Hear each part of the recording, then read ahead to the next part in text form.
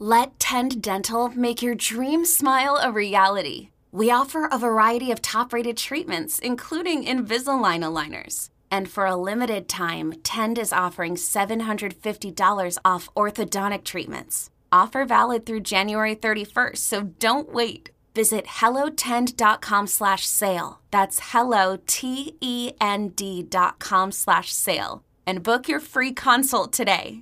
Hey, I'm Ryan Reynolds. At Mint Mobile, we like to do the opposite of what Big Wireless does. They charge you a lot, we charge you a little. So naturally, when they announced they'd be raising their prices due to inflation, we decided to deflate our prices due to not hating you. That's right. We're cutting the price of Mint Unlimited from $30 a month to just $15 a month. Give it a try at mintmobile.com/switch. $45 up front for 3 months plus taxes and fees. Promo rate for new customers for limited time. Unlimited more than 40 gigabytes per month. Slows full terms at mintmobile.com. Yo, Trey. Kevin, what's up, man? You know, I've been thinking, what would have happened if the NBA never vetoes the Chris Paul trade to the Lakers and we get CP3 in the same backcourt as Kobe in LA? Well, you get a very happy Jack Nicholson, for sure. And the Lakers probably win a bunch more championships. CP3 finally gets a ring or 2 or 3, and the Kardashian empire is forever altered. What did you just say? Hey, everybody, I'm Trey Wingo. And I'm Kevin Frazier, and we're teaming up on a new weekly sports podcast from Wondery, Alternate Routes. As former Sports Center anchors and current sports obsessives, we're consumed by all the what-if questions that make being a sports fan so excruciatingly fun. If you're like us, then you also live and die on the fallout from every drop pass. Or play call. Each week on Alternate Routes, we'll take a flashpoint in sports, break down what actually happened, then explore every alternate scenario and the ripple effects it would have caused. Follow Alternate Routes on the Wondery app or wherever you get your podcasts. You can listen early and ad-free right now by joining Wondery Plus. First and Pod, hosted by Danny Parkins and Andrew Filippone. What are you making of the latest buzz around Jayden Daniels? Today on ESPN, Dan Orlovsky said the Bears should just make the number 1 pick, Jayden Daniels. And I heard Charlie Weiss say at the Combine, the old Patriots offensive coordinator and failed Notre Dame coach, that his favorite quarterback in this draft is Daniels too. And there seems to be more and more of that happening, where I thought it was going to be Drake May. Instead, it's the Heisman Trophy winner from LSU. I got to be honest with you. I think it's a really hard evaluation because look at the wide receivers they had there. And what ended up happening, I think, and I'm guilty of this, I ended up discounting and downgrading C.J. Stroud in last year's draft because I just thought they had such an embarrassment of riches at wide receiver that it was pitch and catch for him. And like we've seen for most Ohio State quarterbacks, they have such a talent edge or advantage over who they play that it makes the quarterback's job very easy. And those guys for years would go into the NFL and fail. So Stroud turned out to be the exception to the rule.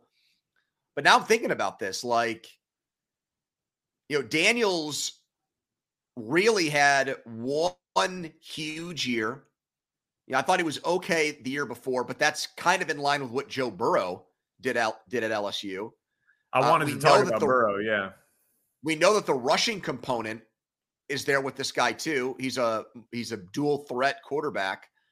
I did not watch a ton of LSU games this year. So I saw the first game against Florida State. I saw their bowl game. I saw the Alabama game. I probably saw like 4 games or 5 games. I'm a Heisman voter. I did not vote him as my Heisman pick. I had him second. But it's interesting. You're starting to get people whose opinion I trust for the most part on quarterbacks. Merrill Hodge said the same thing. He's gotten a lot of these quarterback things right. He seems to be the one guy in the media who will bash guys at the top of the board. Will not just say, I would prefer this guy. He will rip the top prospects. And his top quarterback in this draft is Jayden Daniels too. So I don't know if that makes you nervous, Danny. This is obviously such a huge pick for the Bears that there's this groundswell of Daniels support now. It doesn't make me nervous. There is groupthink that can go on here, and that maybe that's part of what's happening with Caleb Williams. But I also think that people get bored and they didn't vote Michael Jordan for MVP every year, and LeBron doesn't win MVP every year, and Belichick doesn't win Coach of the Year every year. And around this time, when guys haven't played any more games, we start to outthink ourselves and outsmart ourselves a little bit. Like Jaden Daniels is smaller in terms of weight than Caleb. He played with way better players than Caleb. He's older than Caleb. I don't personally think that you can watch the guy's tape, you can watch the highlight reel and tell me that Jaden Daniels elevates LSU more than Caleb Williams elevated USC. There's no other top 60 pick on USC, and Jaden Daniels is going to have two guys on offense who will go in the top 20, depending on where you think Thomas is going to go. The guy's a burner. And Malik Neighbors might go in the top 5. Now, to your point about Burrow, he had Clyde Edwards-Helaire, Jamar Chase, and Justin Jefferson, and he was still 1-1, and he deserved it. Still one of my worst bets of my life is betting that Clemson team against them in the title game. That LSU team was a bullet train. But so you can play with superstars and be a superstar, or you can play with superstars and be elevated because of them. And I think that Jaden Daniels is good and he's impressive, but I don't think he's Joe Burrow. And so I don't know how you can watch a lot of what he seems to do, which is hit Malik Neighbors on a slant and he takes it to the house, or hit Thomas, who runs a 4.3 40 and runs past everyone and averages like 20 yards a catch.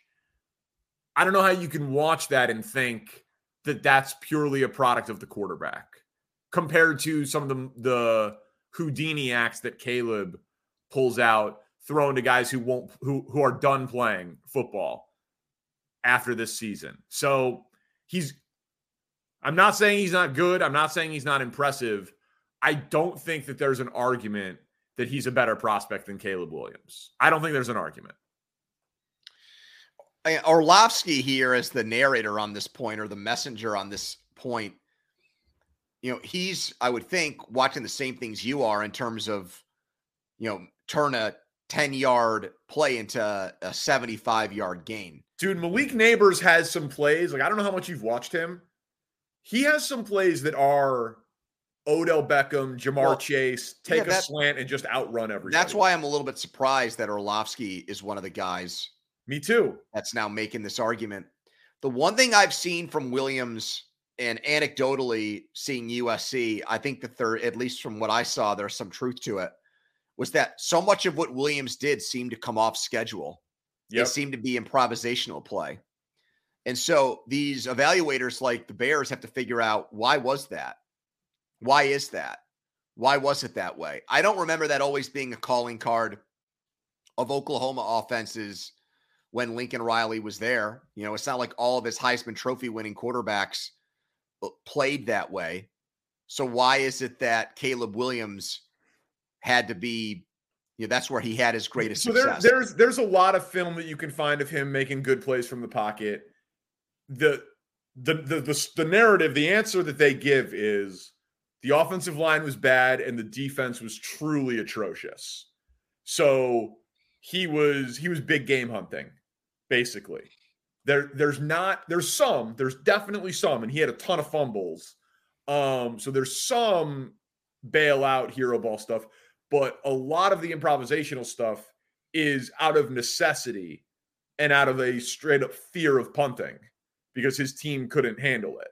Like if they punted, they were giving up 6. So the thought is that he will be reined in the NFL, but have it as the curveball or the slider, and it won't be the main thing like it often was at USC. That's the argument. I still think it's really interesting that this guy who's looked at as a quarterback savant in college, Riley, and he's put guys into the pros, not that, Kyler Murray or Baker Mayfield have been great NFL quarterbacks, but it is interesting to me that he had Spencer Rattler and Caleb Williams and originally thought Rattler was the better quarterback. Yeah. It started Rattler, and then Williams took the job at Oklahoma and ended up transferring with Riley to USC. And Rattler's in this draft, and it's like the evaluations, not to go off on too big of a tangent, but it's interesting to hear people talk about him like he has maybe they say the best physical tools or traits of any quarterback in the draft. Caleb Williams, Jaden Daniels, Drake May included, but he's going to go in like the 3rd or 4th round. And he's going to be like the 6th or 7th quarterback drafted. Selling a little or a lot? Shopify helps you do your thing, however you cha-ching. Shopify is the global commerce platform that helps you sell at every stage of your business. From the launch your online shop stage, to the first real-life store stage, all the way to the did we just hit 1 million orders stage. Shopify's here to help you grow. Whether you're selling scented soap or offering outdoor outfits, Shopify helps you sell everywhere. From their all-in-one e-commerce platform to their in-person POS system, wherever and whatever you're selling, Shopify's got you covered. Shopify helps you turn browsers into buyers with the internet's best converting checkout. 15% better on average compared to other leading commerce platforms. And sell more with less effort thanks to Shopify Magic, your AI-powered all-star. Shopify powers 10% of all e-commerce in the U.S. And Shopify is the global force behind Allbirds, Rothy's, and Brooklinen, and millions of other entrepreneurs of every size across 175 countries. Plus, Shopify's award-winning 24/7 help is there to support your success every step of the way. Because businesses that grow, grow with Shopify. Sign up for a $1 per month trial period at shopify.com/Odyssey Podcast, all lowercase. Go to shopify.com/Odyssey Podcast now to grow your business, no matter what stage you're in. Shopify.com/Odyssey Podcast. So you mentioned Drake May. I think that he's the second best quarterback in the draft. What do you think we would be talking about? And I know that this is unanswerable, but just, you know how my brain works. What do you think we would be talking about if Drake May was at LSU and Jaden Daniels was at North Carolina? Because some of the throws that Drake May makes are like the ball leaves his hand like it's a rocket launcher. Yeah. Yep. So if he was playing with 2 first-round pick wide receivers in the SEC, I think we'd be talking about him like it's a real debate with Caleb. Like that guy. It kind of reminds me of Tua versus Herbert. Right. And I think Herbert was hurt by the guys that he had around him at Oregon. He had good offensive linemen, didn't have great weapons. And I think got punished for it. And Tua had, great players around him. And I think you're right. I agree with that. I think that May had less to work with. I think even more than the guy that won the Heisman Trophy, probably made more jaw-dropping plays than anybody in college football at the position last year, maybe even more than Williams. I thought you were going to ask me, where I thought you were going with that? I thought you were going to say, if Caleb Williams isn't in this draft and it's Drake May versus Jaden Daniels, what would the Bears do with the pick? Would they still take a quarterback, or in that situation, would they trade out of it and go with Fields for another year? So this will be unpopular in Chicago, but I think that they would take a quarterback. Yep. I think so too. Because also, just think about what we said. If we think that they're struggling to get a second-round pick for Fields, but you could trade the number 1 pick if it was Drake May or Jaden Daniels for something similar to what they got last year for Bryce Young or CJ Stroud, it's just a much more valuable asset. And Ryan Poles is going to want to take his guy at some point. So I just don't think that Fields did enough. It's not fair, but I think he ran out of time to prove that he was unquestionably the guy that Ryan Poles was going to hitch his wagon to pass on any quarterback he wanted in 2 straight quarterback classes. But obviously so much of this is situation dependent. And that's why I think, and Ryan Poles made the point, and it didn't get any run that I saw nationally, but I've been making it on the pod and on the show for weeks and weeks and weeks. This isn't a normal number 1 overall pick. Like, people keep talking, and I'm not talking about Caleb's talent. I'm talking about the circumstance. You're like, oh, well, he could bust. Do you know how unlikely it is that Caleb Williams busts on the Bears, he's not going to a 1 or a 2-win team. They've got a top 5 defense. They've got a number 1 wide receiver. They've got a top 10 pick at right tackle last year who was good. They've got another top 10 pick this year. They've got top 3 salary cap position. They've got extra draft picks in this draft. They have extra draft picks in next year's draft. Like, it is so unlikely that Caleb Williams straight up busts because we've never seen a number 1 pick go to this good of a situation before. We've never seen it. And I know that, like I was arguing with Cowherd about it when he was on the show. It's like, they've never had a 4,000-yard passer. It's where quarterbacks go to die. I'm like, okay, so you're talking about laundry and history.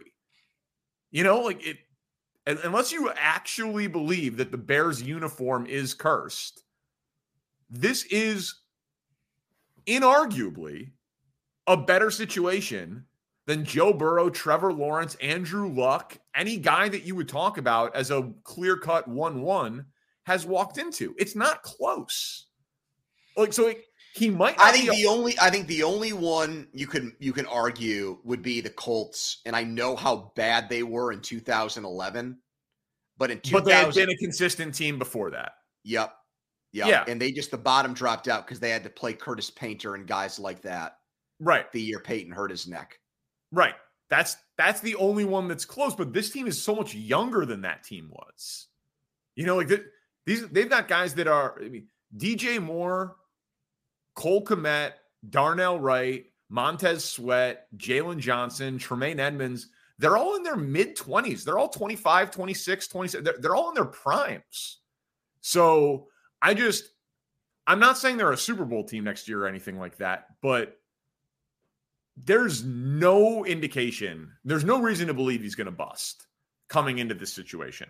None whatsoever.